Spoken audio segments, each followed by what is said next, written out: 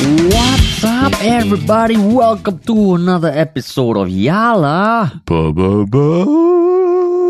your thrice weekly podcast where we talk about the hottest news with a touch of what, Terrence? Good old humor. Good old humor, man. Wow. First podcast of the week after a weekend. Today is the first day of March holidays for children, right?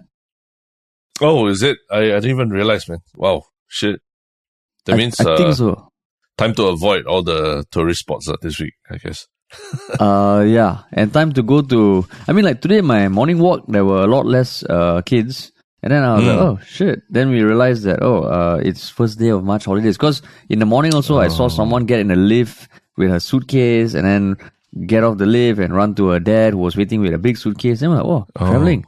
Holidays. It's March holidays, baby. Got it. So normally you're saying that when you walk in the morning, you see kids on their way to school, right? Yeah, correct. Okay. I thought you meant that usually like they're sleeping in or something. That's why they don't go for uncle morning walk. I realize kids don't go for morning walks. That's the thing. Yeah. The best uncle morning walks are pre the kids going to school. But sometimes when I go a bit later, then you see the kids there. Yeah. Then no creepy uncle staring at them while they just walk, It's just the uncle glaring at them, just thinking, see, these kids take up my footpath area. It's just the whole NIMBY thing. I'm turning into that uncle now. Yeah. I'm turning into that uncle. Very quickly. Totally. I can see you walking backwards, clapping your hands back in front of and behind your back and all that. Slapping your thighs, doing all those rituals, right? It's like, that's you in the morning, right? Then just need to add the Bluetooth speaker hanging off your Bermudas. And neon lights. Yeah. Neon lights. Then I'm full-fledged uncle already. Full-fledged uncle. Yeah, How was your weekend, man? It was fun weekend. I think the heat is back in Singapore, right? The heat and the drier weather. So, I did spend some time in parks and all, and I did notice a lot more groups of kids. I guess the weekend, people are trying to find things to preoccupy the kids over the weekends. Correct. It's a very scenic weekend, basically. Yeah, exactly. Scenic weekend. Weather is warming up. Even though today's pretty chill, but I mean, the first topic that we will dive into soon. Yeah, just a bit of a. Not the most rosy Monday morning. Yeah. You always want to start the week great. Then once we decided on this topic, I did a bit of research. I was like, God, not again. As if shit wasn't bad enough already. Shit. But before we jump to that, we did want to ask something of our listeners, right? Yeah, correct. It is that if you have listened to this podcast, are listening to this podcast, have been listening to this podcast and find some value in it, either it makes you happy, makes you think about stuff differently, and you generally enjoy it, it would be great if you could share it with one person who might not have heard of us before, might not have listened to us before.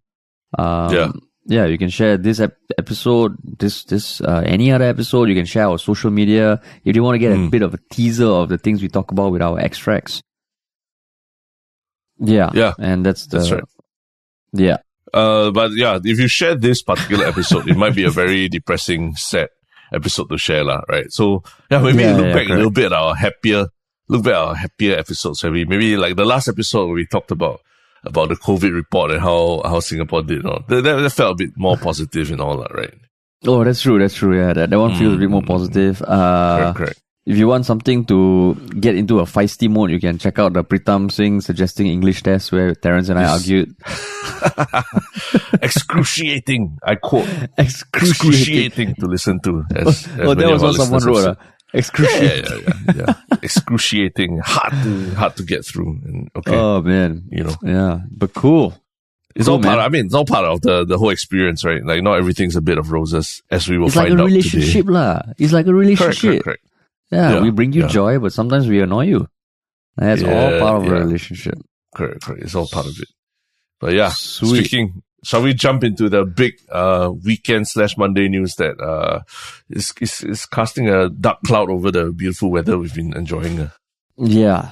And it is the news that Silicon Valley Bank, which is one of the biggest banks in the US. I think they had on 16th paper largest. 16th largest, yeah. but the largest by deposits. Okay. Yeah. They announced their closure as of March 10th. Which I mean, okay, so I heard about this whole SVB thing trending on Twitter and all. But yeah, for this podcast, we were researching, and over the weekend, including yesterday, there was a lot of developments in the US, which is where the bank is based. And it's the largest bank failure since the 2008 financial crisis, and the second largest in US history. That's right. So, I mean, things are literally unfolding as we speak. Maybe when the time this podcast comes out, there will be some new developments. So we are recording this on the morning of Monday, 13th March, Singapore time. But the latest development is that the Fed has announced that they're going to step in and bail out the bank already, right? Yeah, so correct. Literally, I think a couple hours ago, before we recorded this, the bailout is happening. It's real. Yeah. So I mean, we can go into what has happened, because if you've been hearing about it but haven't dived deep, I mean, hopefully you listen to us, you get a decent overview, lah. But when did you first come across this story? I think last Friday, people started to talk about Silicon Valley Bank, basically being taken over by the Feds. The Feds in the US, that means the government took over, saying that the bank wasn't. It means that it's not doing well already, and they just had to take over and help to guarantee the deposits of the customers and all. So, but yeah, that's when I heard about it. How about you? I heard about it last Friday as well, and I saw things pop up on social media here and there, lah. So I mean, maybe just to give like a broad overview of what Silicon Valley Bank was. It's a commercial bank. It's in California. I think one thing that made it different from a lot of banks is that it was one of the biggest lenders to startups and VCs.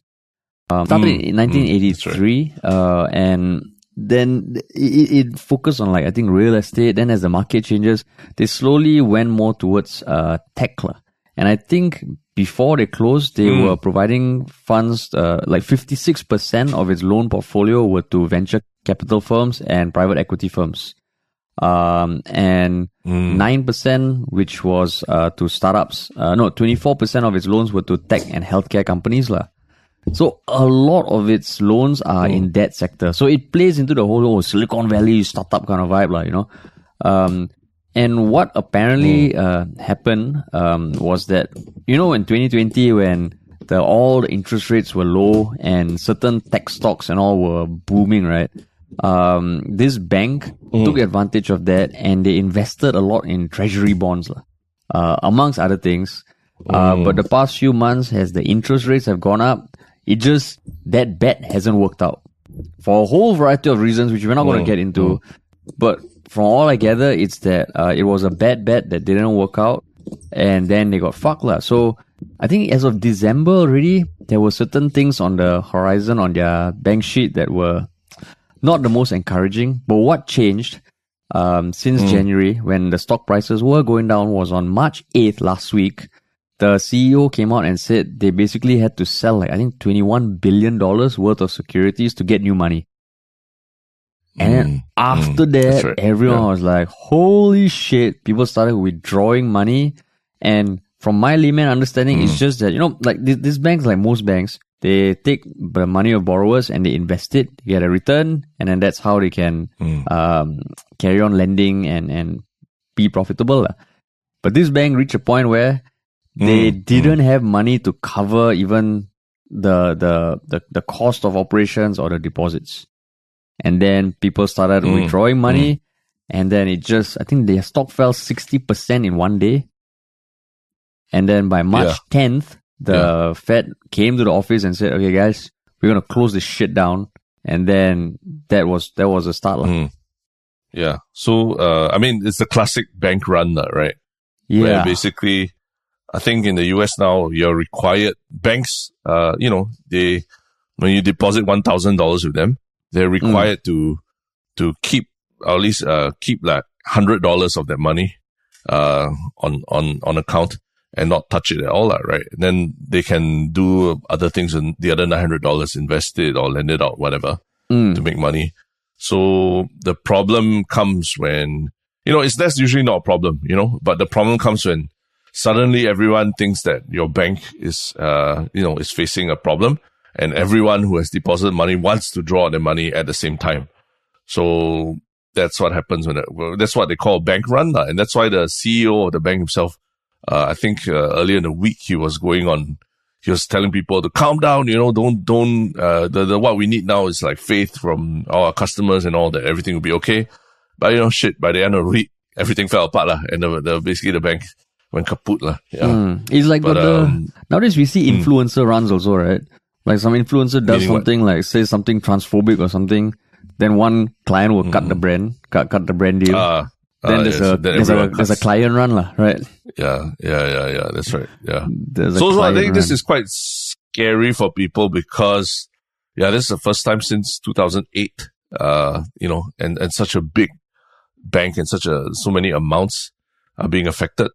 So, I think people who are old enough still have very, very bad memories of 2008, and and how all the big banks were bailed out by the governments and all these things. And then after the banks, basically there was a lot of, unhappiness after that because, people are saying that all the profits were privatized, but the losses were socialized, when the government bailed out all the banks. And, in this case, initially, I think the Treasury Secretary was saying that there will be no bailout for the bank.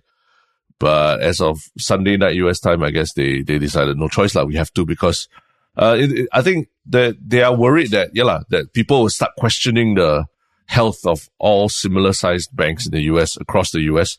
So another one in New York, Signature Bank, also came under scrutiny over the last few days, and then now it's also being part of this package that all customers deposits will be guaranteed, which essentially is being bailed out. So Signature Bank also being bailed out, right? So just right, now that phrase, the what profits are being privatized, what do you say? The losses are socialized. So can you explain? Because I've heard that be floated around quite a bit. Oh yeah. It means that when it's boom time for the banks, right? When everything's going fine, investments are fine, everything, nobody's drawing money like crazy from the bank or anything. Then bankers make big profits, they get big bonuses and everything, doesn't necessarily flow to the customers or anything, but I think the banks themselves make huge profits. But when shit hits the fan, and they, in this case very specifically, I think Silicon Valley Bank is operates in quite a niche, right? It's very specifically servicing the tech world, the startup world, VCs, private equity, and all that. And they took a very big gamble. They put a lot of their money in long-term government bonds, right? At a point when interest rates the interest rate was very, very, very low, right? So they basically took a bet that interest rates wouldn't rise as quickly as they actually rose in the last 1-2 years, right? And because they put such a huge chunk of the cash they had into that bad bet, which now is coming to haunt them. They are not able to. They basically lost a lot of money. I think there's a whole concept of unrealized losses. It's basically when they acknowledge that they're not going to make back the money from what they invested, right? That news came out recently, and then I think a lot of big VCs like Peter Thiel, the venture capitalist, he was the one who decided to tell all his funds and all the tech startups that he works with to pull out their money from the bank. That started a huge bank run. So apparently on the street, a lot of people were hearing whisperings that you need to get your money out of the bank now, and all that shit hit the fan by Friday. So in this case, now that the bank is in a bad state, the government stepping in to guarantee the deposits of everyone essentially means, the government is putting in money to ensure that everyone gets their deposits back, and they're not saying it in a matter of days or weeks, or they're literally saying Monday morning everyone will be able to access their money in the bank. That means in like Which a means few that- hours time lah, by end of Singapore day in a today few lah. hours. Yeah, exactly. So Monday morning when the bank opens, they'll be able to get the money back, which, it means that money has had to come from somewhere into the bank. And, so that's where the money is obviously, is coming from taxpayers also lah, right? And that's why there's often this saying that's why people are so angry at the bailouts back in the day, right? 15 years ago. Because that money came from taxpayers, but the bankers were at least very, very minimally punished lah, with barely anything. And they almost resumed business right after that lah.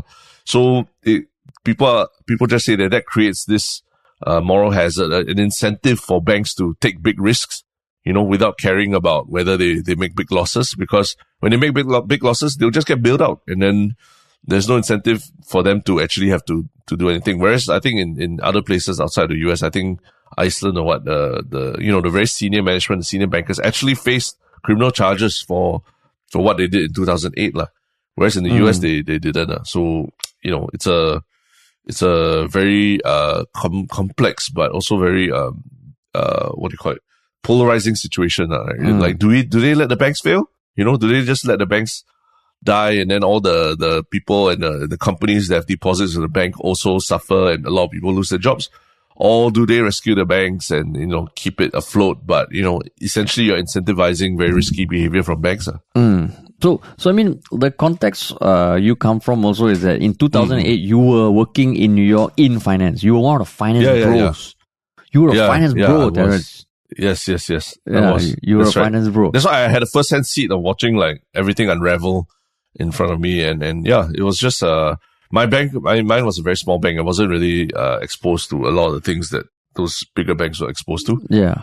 But it was still quite a worrying trend, seeing, a lot of, people in banks losing their jobs, a lot of uncertainty about the future of large institutions. Yeah. Yeah. But I mean, so the thing is, like, I remember when I was reading this today, right? Because 2008, 2009, when the economic crisis was happening, I was like just fresh out of school, starting my job at the company that I just had to join because I was bonded to them. And I was like, oh shit, the only immediate impact to me is that my starting salary is lower because there's a hiring freeze and there's a slash and all. But reading this today, right, made me fucking just shit myself, man. Because first of all, when a company goes bust and you can't get paid money you are owed, it brings back memories of our own experience with that TV show, which side plug, which we will be revealing the story of in the coming weeks. But also in the broader scheme of things, right? Like, you look at it. So the reason why this bank, I think, is different from a lot of other banks is because, it caters to startups. And a lot of companies, a lot of startups, company most companies try to keep some cash on reserve, right?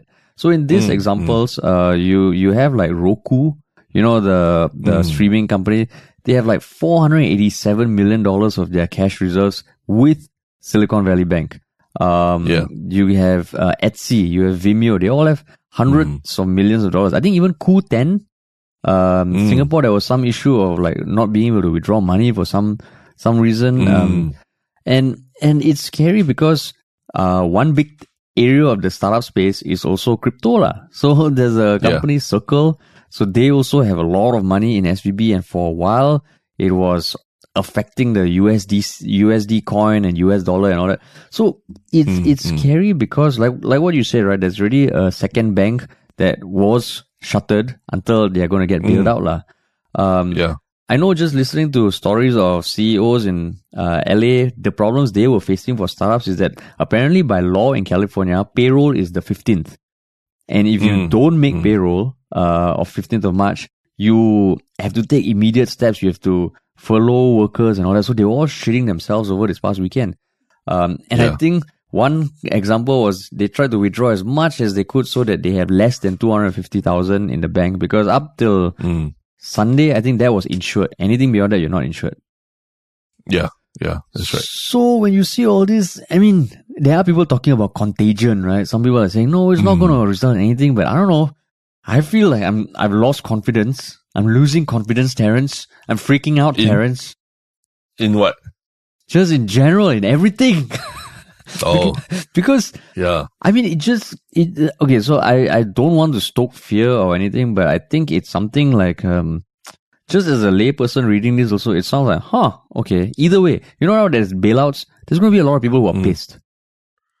Yeah. And have you seen? Have you seen?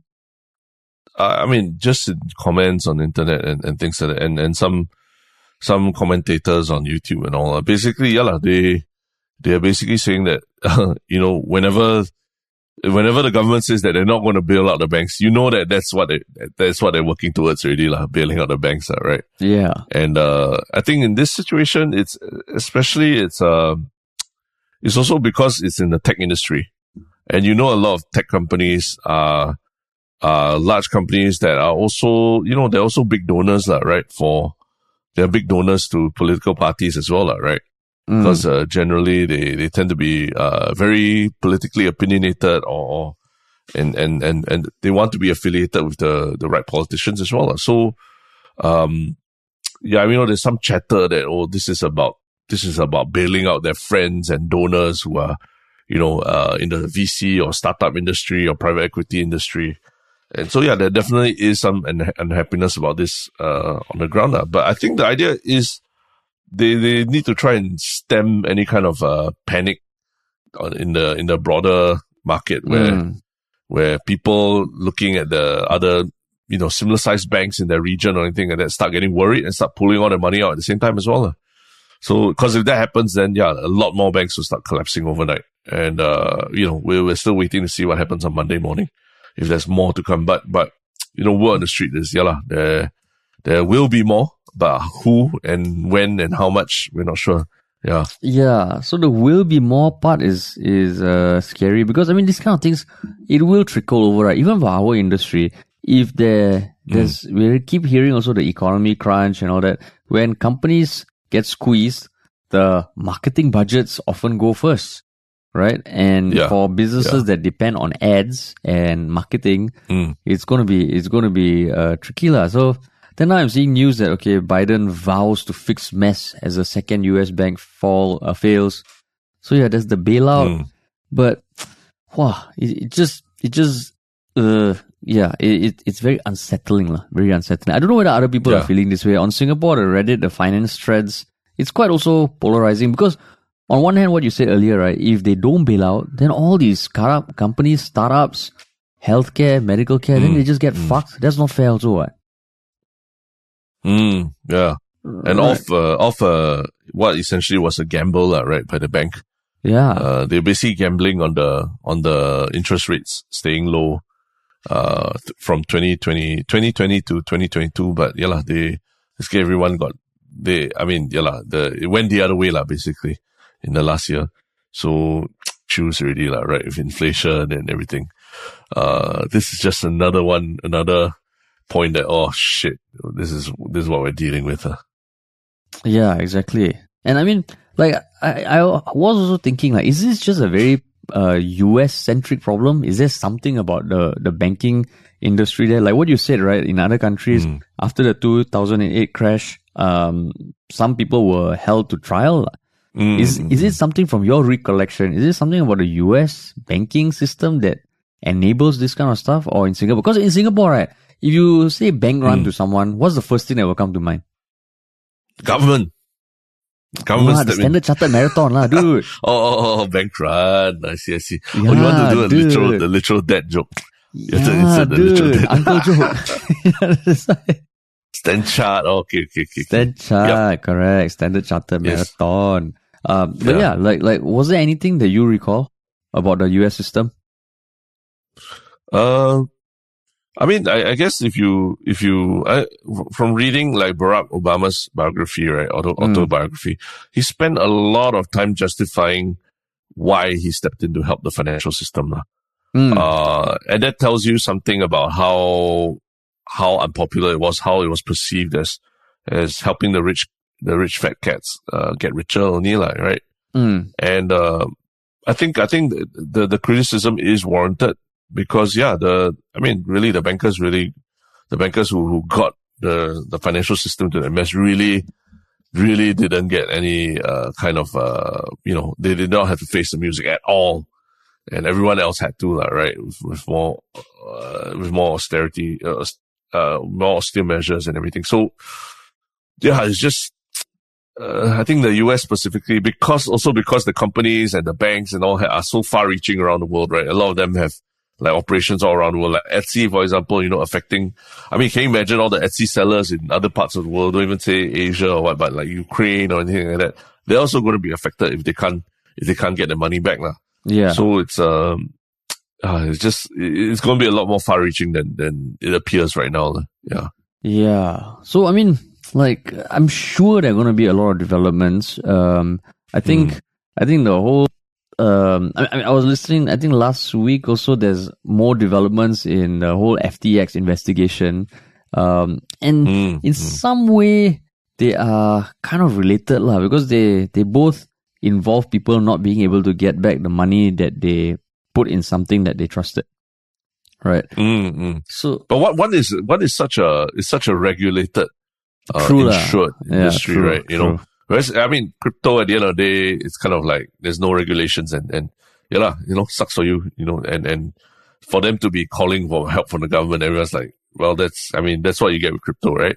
But this one is really like, it's an indictment on the whole system, right? Whether the system can really be trusted to protect your money. At the end of the day, the bank is like, these are institutions that have been around for over hundreds of years, right? And, just the concept of like putting your money in a bank and is that's like the next safest place besides, maybe even safer than putting under your mattress, right?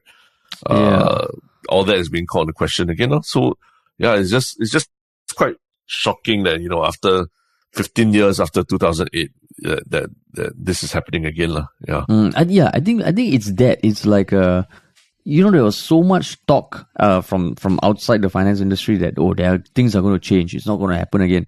Then you read this, you're like, oh my God. Yeah. I mean, hopefully, I've been seeing articles about how the government is putting backstops for other banks and all that.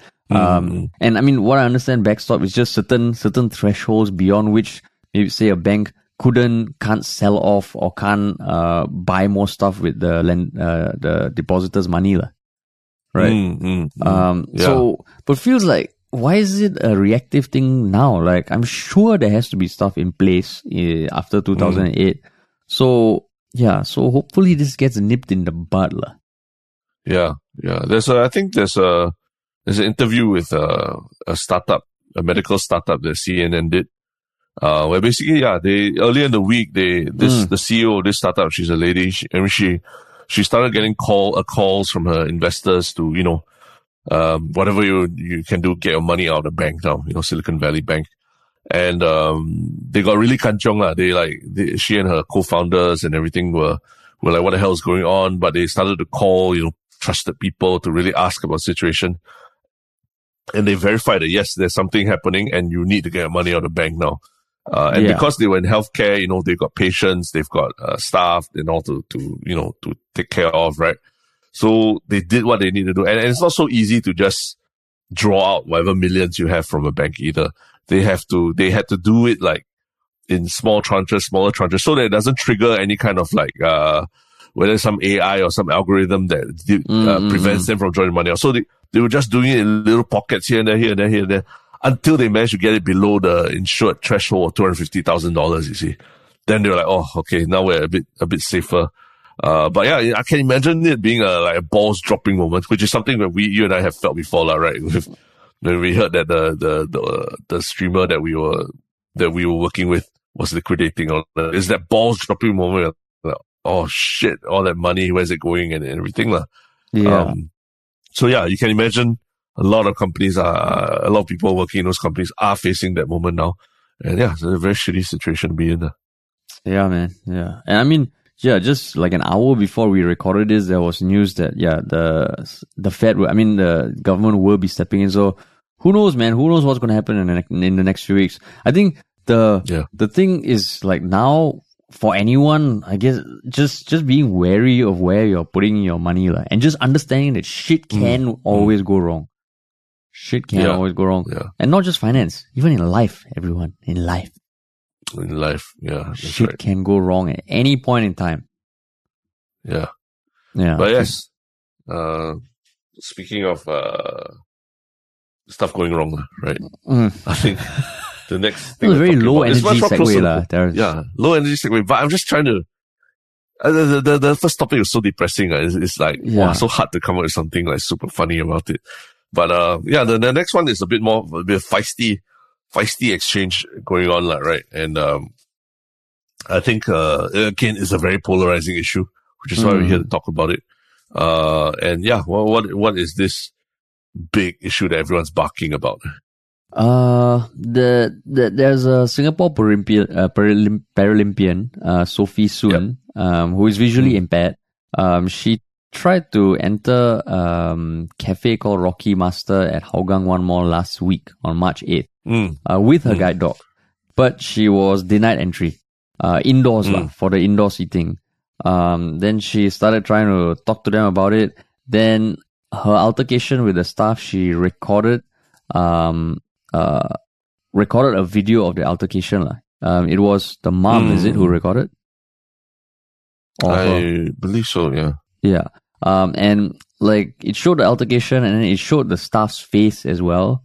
And then she posted it online, and that caused the whole debate online. Even Tommy Koh, ambassador at large, chimed in whether or not she was right. She had a case for arguing that aggressively to let the guide dog in, even though it was against the restaurant's policy.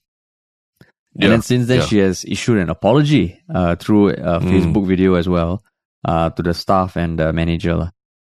Yeah. And I think the Rocky Masters itself has also released a statement on Instagram, right? Correct. That basically puts out there that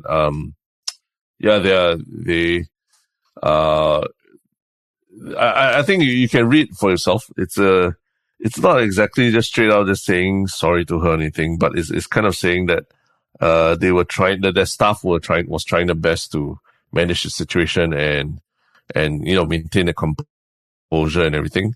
At the same time, they're also looking out for the other guests at their joint, in case they are not very comfortable with dogs. So I think maybe it's worth just going step by step about it, right?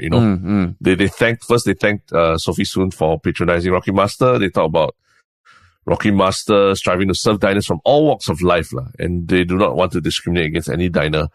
But they said they have to be mindful, to be considerate towards other diners who might not be comfortable with certain dining environments. So they ask their guide dogs be leashed and preferably be seated outdoor seating when possible. And then they say they want to show respect and care for all the customers, but so they're grateful that their staff member was very cautious in verifying with the superior before making any commitment to allowing the dog into the establishment. And the staff member was very traumatized due to the incident, and they've reached out to express their care and concern for that staff member. So they end by saying, "Let us work together to build a kinder society." Yeah. So basically, not exactly like an apology to Sophie Soon, but also, I mean, would you call it shots fired? Would you say shots have been fired? Because that came, because Sophie Soon responded to that, right?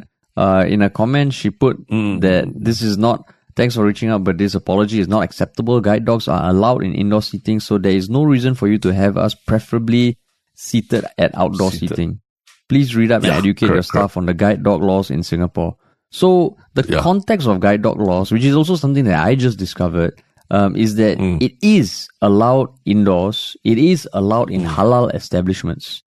And this has been outlined by MUIS as well, which is the organization that handles these sort of regulatory bodies for Muslims, regulations. So they just have certain requirements, must be kept under proper control, restrained from straying or causing annoyance to property, held in a leash, and not to be fed within the establishment.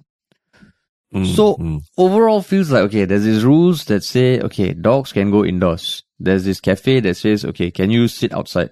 There's someone with a guide dog who says, no, I'm not going to sit outside because by right, I should be allowed inside. I'm going to film you and put it online.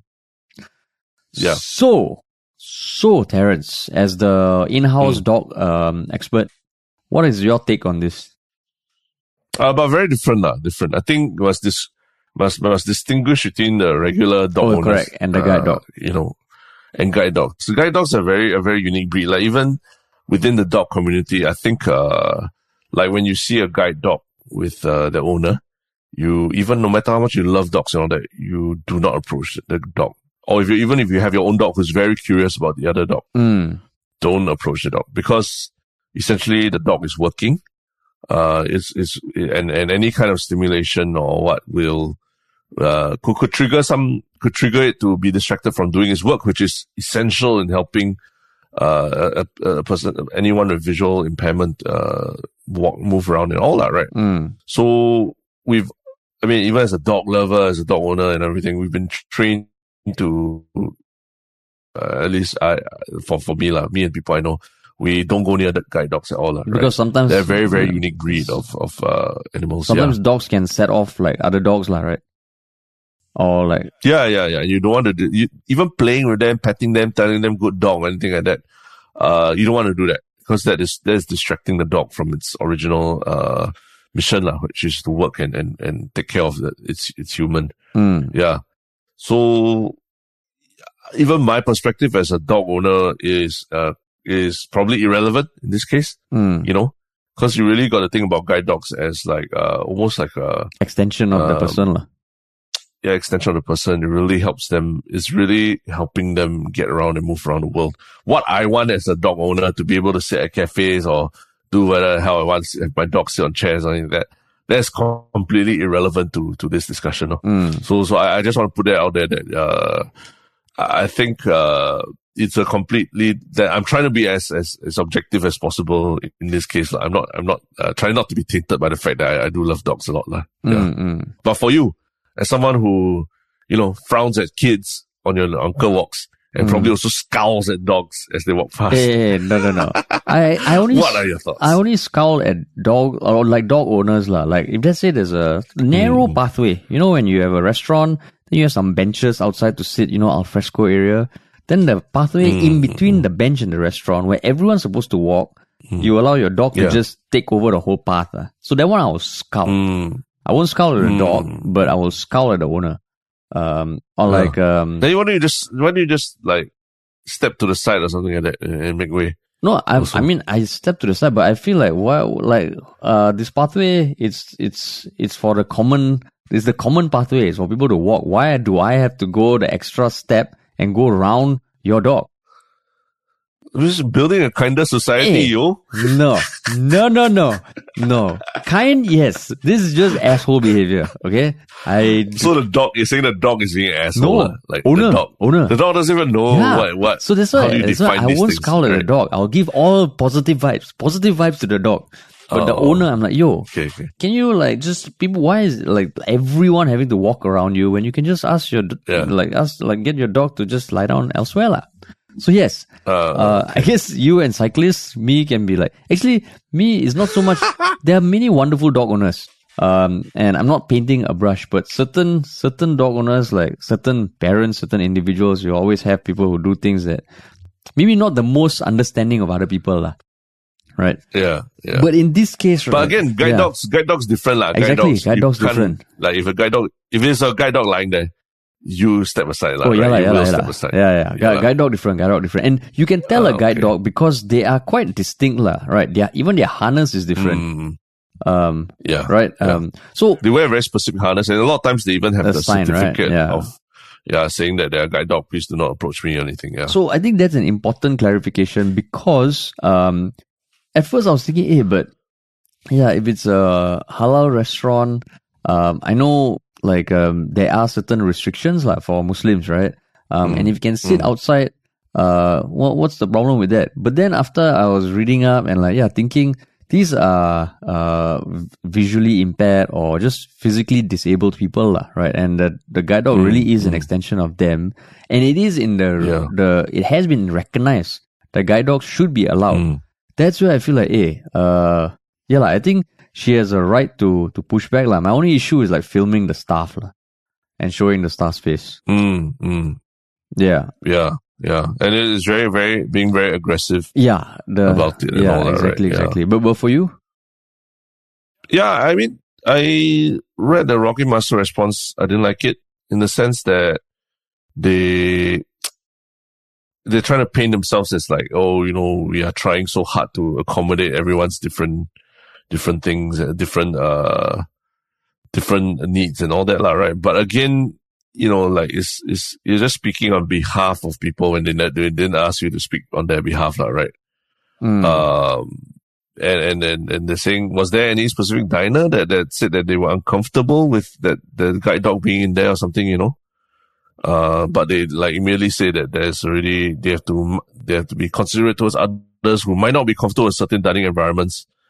And I'm like, it's like, if someone came in with a wheelchair into your dining establishment and all that, then, would you say that, there are some diners who are not comfortable with people bringing their wheelchair into the restaurant and all that. Then you ask the person in the wheelchair to sit outside and all that, So to me, I think that's where I see guide dogs as. They're not like typical pets that people just bring around and all that, right? They're really like a necessary part of this visually impaired people moving around as well, right? Yeah. And to force them to have to sit outside or like not be part of a group or something like that. Yeah, it feels it's really unpleasant, right? It's, to say the least, like, not discriminatory. And you can say that, they don't know better and all these things, but then that's where I felt like this response from them just felt like they were trying to draw lines, say that, oh, you are like we just didn't know what the thing was and we're just trying to protect everyone, but you are being so insistent. But they're not, they're being kind of, mean-spirited in their response as well, right?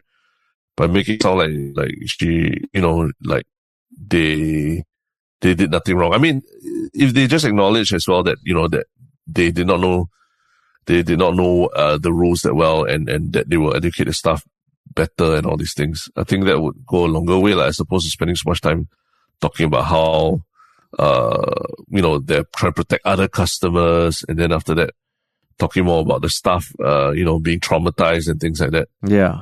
It's not really, it wasn't even really an apology, if anything. Yeah. And I mean, the fact that they, like, factually also it's incorrect. They're saying that, okay, so not say incorrect. They said that preferably be seated at outdoor seating area where possible. That's the restaurant preference. It's not the guidelines, no?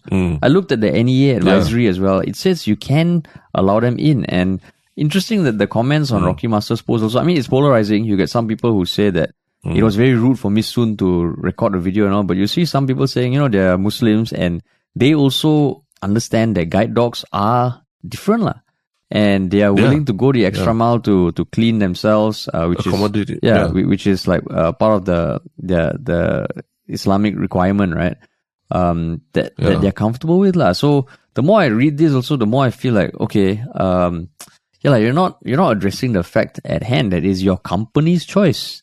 Is the company, what you're saying is the company's preference, right? It's the company's preference. Don't speak for all customers. Don't speak for all customers as if you're like, every customer has told you, oh, I'm more comfortable with this kind of dining environment. But right? That being said, right, Terrence, I know some of my uncles and aunties, right, they don't like, they're just not used to sitting next to a dog, lah. And I know some dogs, I know I've like, my mom last time encountered this one dog, which was a very jumpy dog, lah.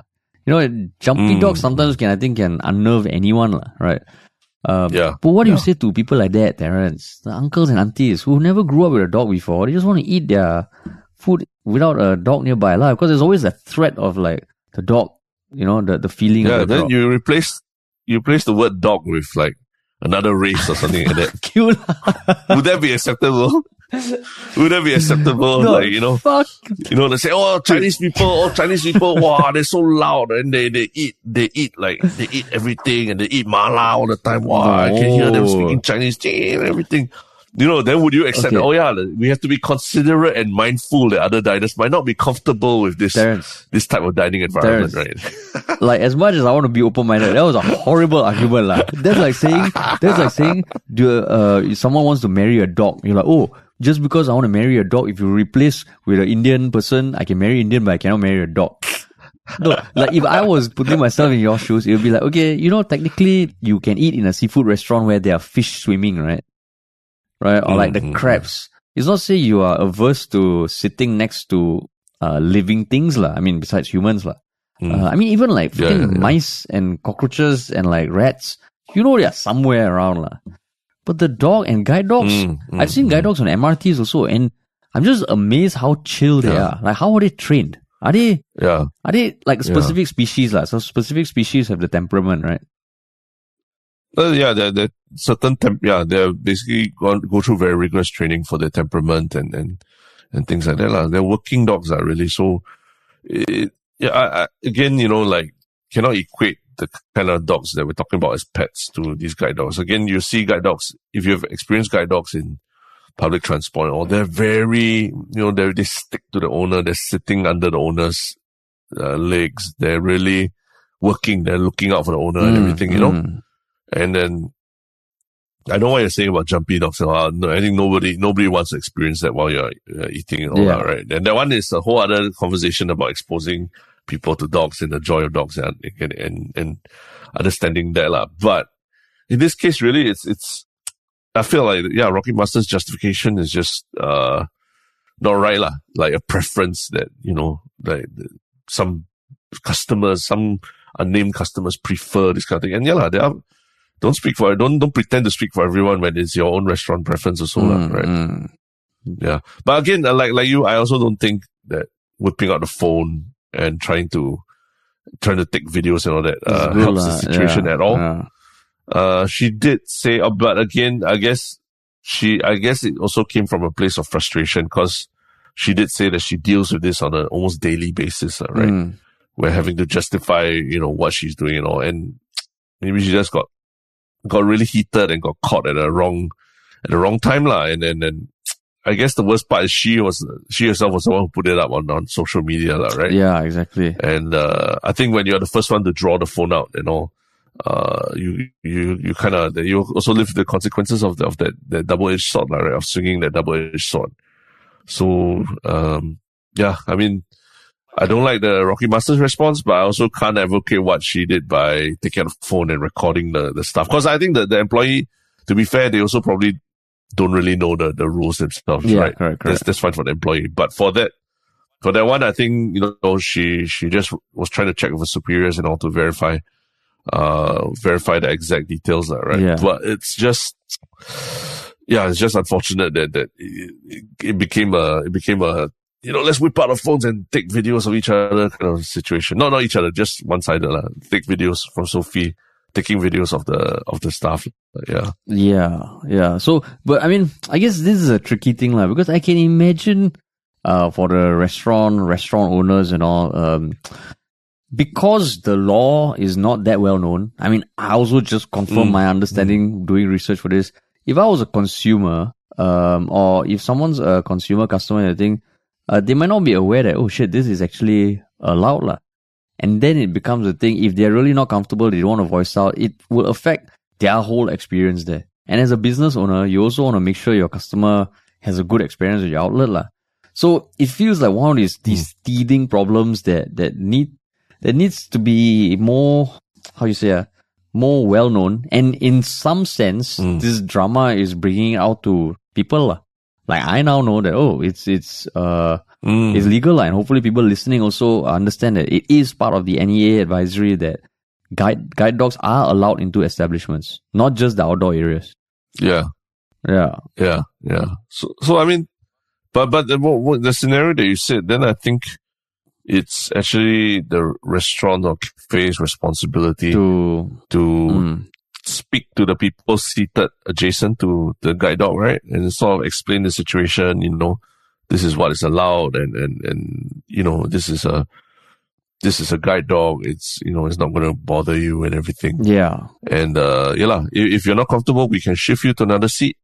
if you're comfortable, you can just go ahead and continue rather than speak on behalf of everyone that there are some people who don't like this kind of environment. I mean, that's just what it means to be more inclusive, right? You need to go an extra step and spend a bit more time and patience and energy to explain to people why this is the case. Yeah. So, yeah, I mean, Rocky Master, I think your PR can do a bit better. It was an opportunity for you to really make good, but I feel like they took the approach of becoming very defensive instead. Yeah. Because, and I mean, these kind of things take time, right? Like, I won't deny that sometimes when I'm on a bus, rushing for a meeting, if there is someone who requires wheelchair access, the bus driver has to stop. The bus driver has to go down and help the person with the wheelchair to come on the bus.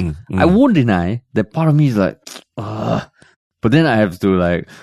You want to grab the wheelchair and then push, just like carry the person and then dump them on the seat and then throw in the wheelchair. Just moving! That's what you want to do. I'm being vulnerable here, okay? I'm admitting that a little part of me is like, this is taking time, but that's... No, it's like that prank we did, right? All those years. That prank we did years ago when you dressed as an old man pushing cardboard across the road, and then we got the driver like stuck behind the wheel to come out and then help you along the road and then throw you into the dumpster. Terrence, right? You're ruining my feel-good message, Terrence. Oh, sorry. Yeah, feel good. Because I was going to get at that. I mean, these kind of things, like, so what if it takes time? Like, here is someone who maybe last time couldn't ride the bus and now can ride the bus. So all of us should just shut up and just suck it up. Because things need to change. If we keep talking about we want every member of society to feel like they're part of society, then these are the things that we need to understand, adapt to. Terrence, not pushing them off the bus. No, I'm not pushing it. I said you just carry them and then you dump them in a seat. Yeah, you carry them and dump them in the seat because it'll be faster for you to do that. Well, you can't leave the wheelchair outside the bus. You can't leave the wheelchair outside the bus. Yeah, then you just carry the wheelchair and just throw it into the back of the bus. That's what you dream of doing. Right? Yeah, no. Don't put ideas into my head or words in my mouth. Yeah, but the truth is that when I became a dad and had to go up and down public transport with a stroller, for example, with a child and all, then you sort of understand like there's a lot more considerations that it's not just about you. I think there are a lot of people like me, right? Like people who are using strollers for the first time as new parents and all. There are certain things that you can't be as nimble and fast as before, and but you're trying your best, right? Yeah. And you try to fold up the stroller, put it aside, be as bring as little disruption as possible to all the commuters' lives already, And I think it'll be super unpleasant if people still call you out for trying, Yeah, right? exactly. And that's why tough situation. Tough. But I mean, so if you were one of the people, let's say you were there at Rocky Masters, and you saw this happening where there's an altercation happening between the staff and someone with a guide dog. And knowing what you know now about guide dogs, what will you do? Even then, I don't think it's for me to step in. What? You're not going to help or mediate the situation, de-escalate No, unless there's physical violence, unless there are punches thrown. If it's a disagreement like this, man, I don't think it's like that. If everybody wants to get involved, cannot . This kind of thing, you have the staff there, you have the individual. Okay, but so the staff wasn't very sure about the rule, right? But for a fact that that guide dogs are allowed, right? Indoors as well. And you're okay with it. You're okay with it. There's an empty table next to you, and you're totally okay with the guide dog being there. And then you hear the staff saying, "Oh, we prefer for you to be seated outside," because some diners then they're sort of gesturing in your direction. Some diners are not very comfortable with the dining environment. What will you do? Will you step out and say, "No, I'm okay"? Or will you just sit back, just continue drinking your coffee? No, because the thing is I don't think I'll be saying anything different to what the Miss Soon is saying in this case, that it is legal, it is allowed, so why can't she sit inside? If I go there and say there's still other customers, then they show customer preference. Then I might encourage someone who's not comfortable to say, "Hey, I'm not comfortable. then it becomes this whole fracas, which just 30 by 200, then You start having a vote. Then I'm like, why the fuck did I listen to Terrence with this stupid ass idea of getting involved in this kind of squabbles? If there are no punches, nothing being thrown at each other, I think, just have a, like, this part of life lah. There's all this disagreements. So you just stand one side and watch everything unfold. I mean, these kind of squabbles happen every day. Right? So yeah, like, I don't think it's in my place to go. Would you step in? There might be a way to help de-escalate the situation. I think, for example, there's a campaign going on now about domestic abuse, right? Like, if you hear something happening in your neighbor, with your neighbor or anything like that, just, what was I think the term was just ask, or something. Knock the door and ask for salt. Right, yeah. Because a lot of times you can help de-escalate situations just by showing your face and reminding them that there are people around watching and everything. So you're saying I should go and be like, excuse me, can I get a serviette? Excuse me. yeah, exactly. You say, excuse me. Fuck you, I would like some serviette, salt and pepper, please. No. I think salt is a separate thing. Salt is because going and asking your neighbor for salt seems a lot more innocuous. But in a restaurant setting, you could be Where's like, the yeah, you could ask the restroom, or you could, you just say, I just wanted to find out, are guide dogs allowed in your premises or what? While they're talking about guide dogs. Ask the question, you know. Well, talk to another member of staff or something like that, right? You don't have to be inside their conversation. I'm saying you could just talk to them and ask them. But then how would that de-escalate the conversation that is escalating? I think maybe that you can tell the other staff, like, hey, actually maybe you can let your colleague know that it's okay. It's legal. It's fine. You know, I don't mind. She can sit next to me if she wants. Something like that lah. Like you can offer to help, but if it still doesn't de-escalate, then so you're saying go to another staff lah, not just in the middle, like they're arguing, like, excuse me, no, don't jump in. I hydrated a lot this morning, and I just need to release. Yeah.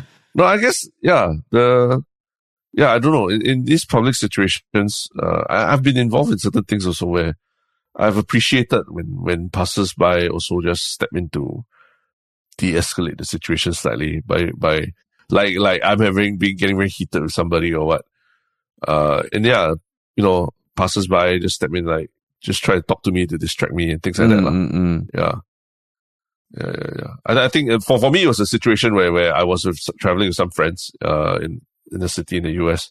And then we were being harassed by this bunch of teenagers, like young teenagers, you know, like you're just sitting on a bus and then people they're saying things about you, some racist things and things like that. And, you could stand out and like try and make a big fuss and fight out of it. But I think another older tourist, he just came by and he's like, hey guys, just ignore them. This kind of thing happens, and like, where you guys going? Where you from? Really? Things like that. And to me, then it just got me away from sitting there fuming about how people are saying shit about me and all, and just talking to the other person. So, Arish, there is you can be a positive, you can be a positive impact to the lives around you without having to just scowl get off your pedestal. Technically, the solution you gave also, right, is not de-escalating the thing. You're talking to another staff. Okay, so it's very different from the example in the US. Right. Correct. Yeah. So this guy, if there was a threat of violence, if there was then I would. But if it's just they're arguing, I'm no like anytime you walk there, you see a couple arguing at the car park. You'll be like, excuse me, where's the NTUC? You just go around, right? Anytime you see people arguing, that's your superhero power, Terrence. You just go around, you see people arguing, then you just go and say, excuse me, the teh tarik stall where? That's what NTUC. Actually, that's not a bad thing either. Sometimes, if you wait for violence, isn't it like a bit too late already? Like, isn't that but worse? In Singapore, violence. I remember a story. I have a story. I saw a guy. I once saw a guy standing outside Zouk, berating his girlfriend. This was like late at night, probably all drunk and berating her and like really screaming at her and she's just crying. I don't know what she did, I don't know, maybe she hooked up with another guy in front of him, and then he got very angry and was scolding her. And it was just like this close to whacking her already, you know? And everyone was standing, I think everyone was standing around similar to you, thinking about, you, okay? oh. No. Wait, let me finish. Violence, thinking only if there's violence. If there's violence. No, if there's a threat of violence. If there's a threat of violence. In Rocky Masters, I don't think it was going to get violent. So he's okay, but let me finish. Then he's berating her and everything. And it's just looks it's very unpleasant, right? Seeing someone screaming at another person and the other person just crying and cowering in one corner. And then the next thing is he whacked her. He just whacked her. Like he didn't punch her, I think he slapped her back, like really hard. Like how, you know, like in primary school or what, you would slap each other's back for fun, right?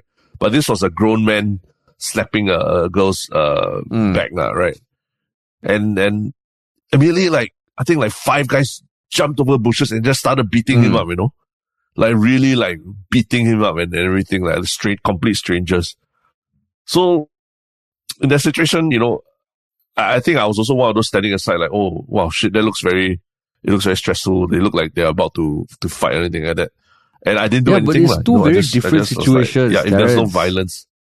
I know. I'm just talking. We're not talking about the Rocky Masters. I'm talking about this situation. We're stepping in. You know, before the violence happens, I could have prevented more violence. I could have prevented more violence by just going in and saying, hey, anybody know where NTUC is? Right? The Rocky Masters, you watch the video also, there was no punches that were going to be thrown. Okay? There was you say they were standing around just like you were standing around. That's where I'm like, Terrence, it's two very different situations.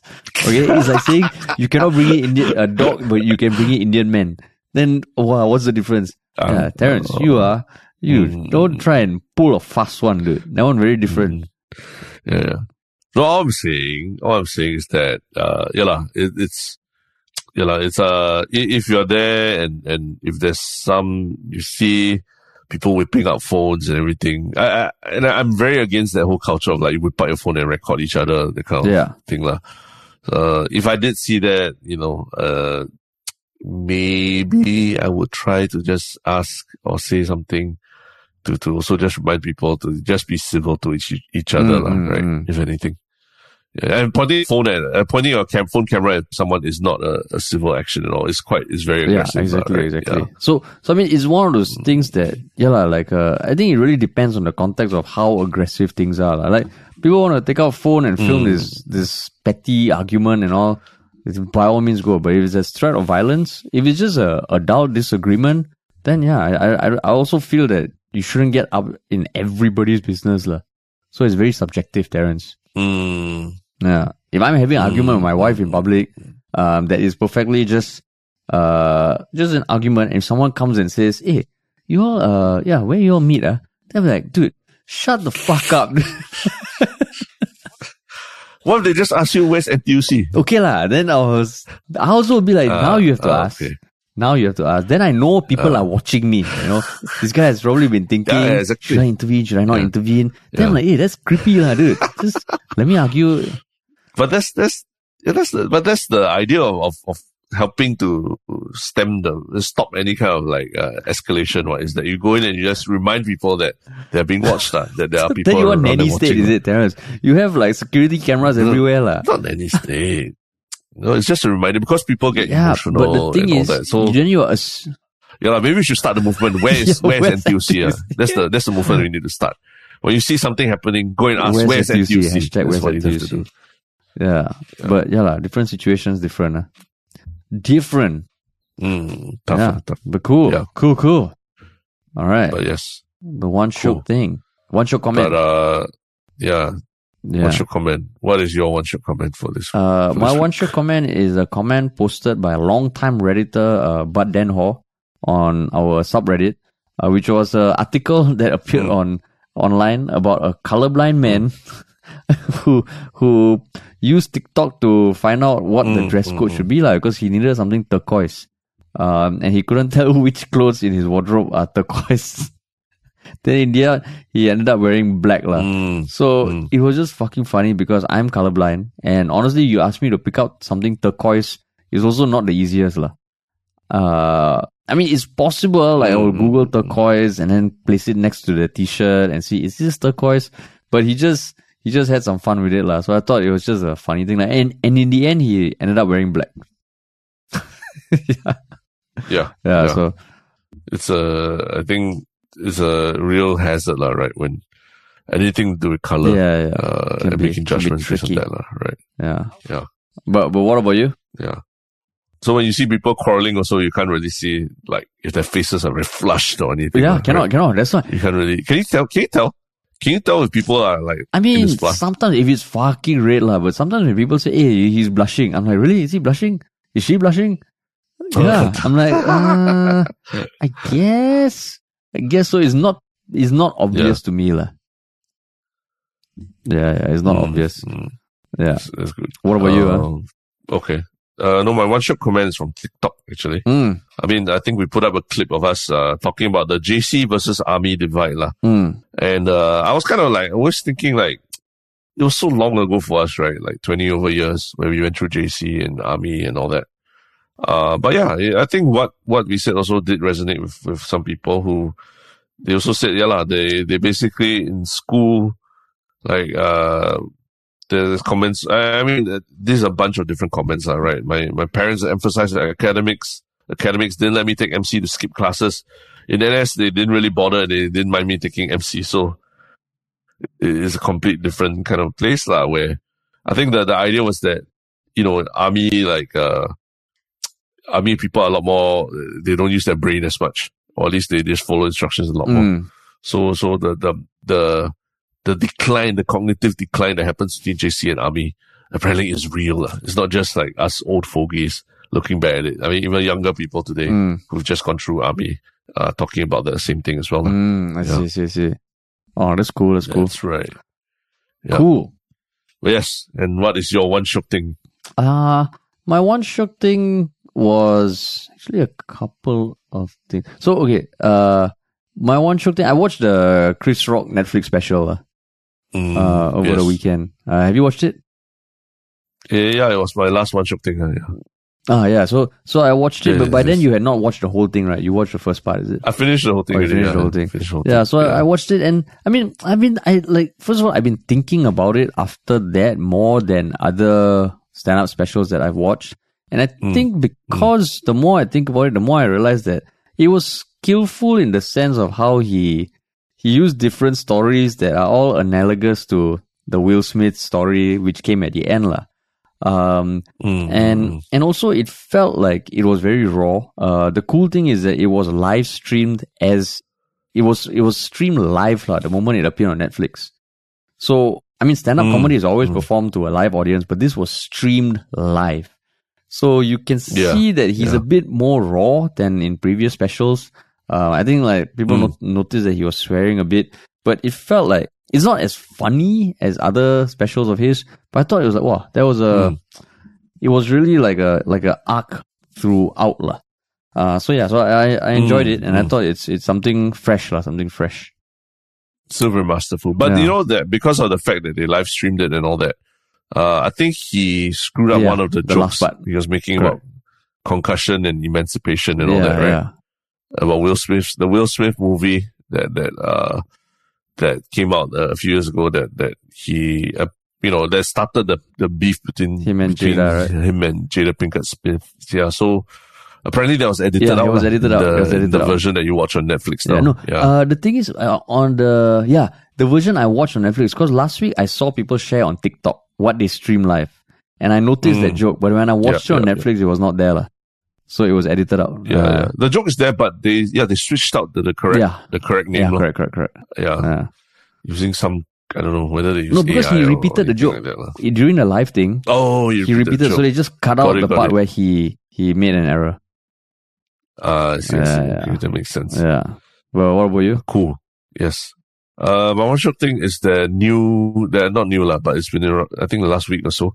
The Netflix documentary about MH370, the plane that disappeared.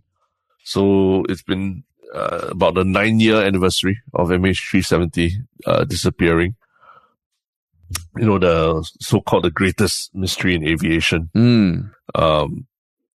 So the documentary is it's a three-parter lah. It's a three-parter.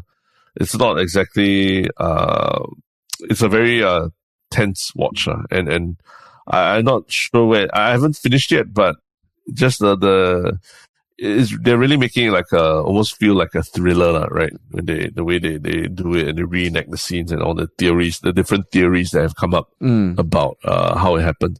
So, yeah, and some of the personalities involved in coming up with this theory. So it is definitely something worth catching if you're wondering at all about what's up with MH370 and the different theories surrounding its disappearance. But then I saw some responses saying that it was all just theories, and they said that negatively. But for you, it was you finished the whole thing, is it? I'm not. I'm about 2/3 through. Yeah. Oh, okay. I mean, I have 2 episodes in, but that's the thing, right? We still don't know much about the plane, so it's in essence all we have are the theories, right? Yeah. Okay. Yeah, because it's interesting how I mean, that's why it's interesting because they've dramatized all these different theories as well. I see. Yeah, because I was thinking of watching it, then I saw the reaction. I was like, I'll let it breathe a bit more and see what people say. Oh, cool. Maybe that's the next thing I watch. Yeah. Sweet, man. But yes. Okay, awesome. Sweet. Okay, thanks for listening, hopefully everybody. The rest of the week. Yeah, hopefully the rest of the week goes better than how it started with Silicon Valley Bank. Yeah, exactly. Cool. Talk to y'all soon, everybody.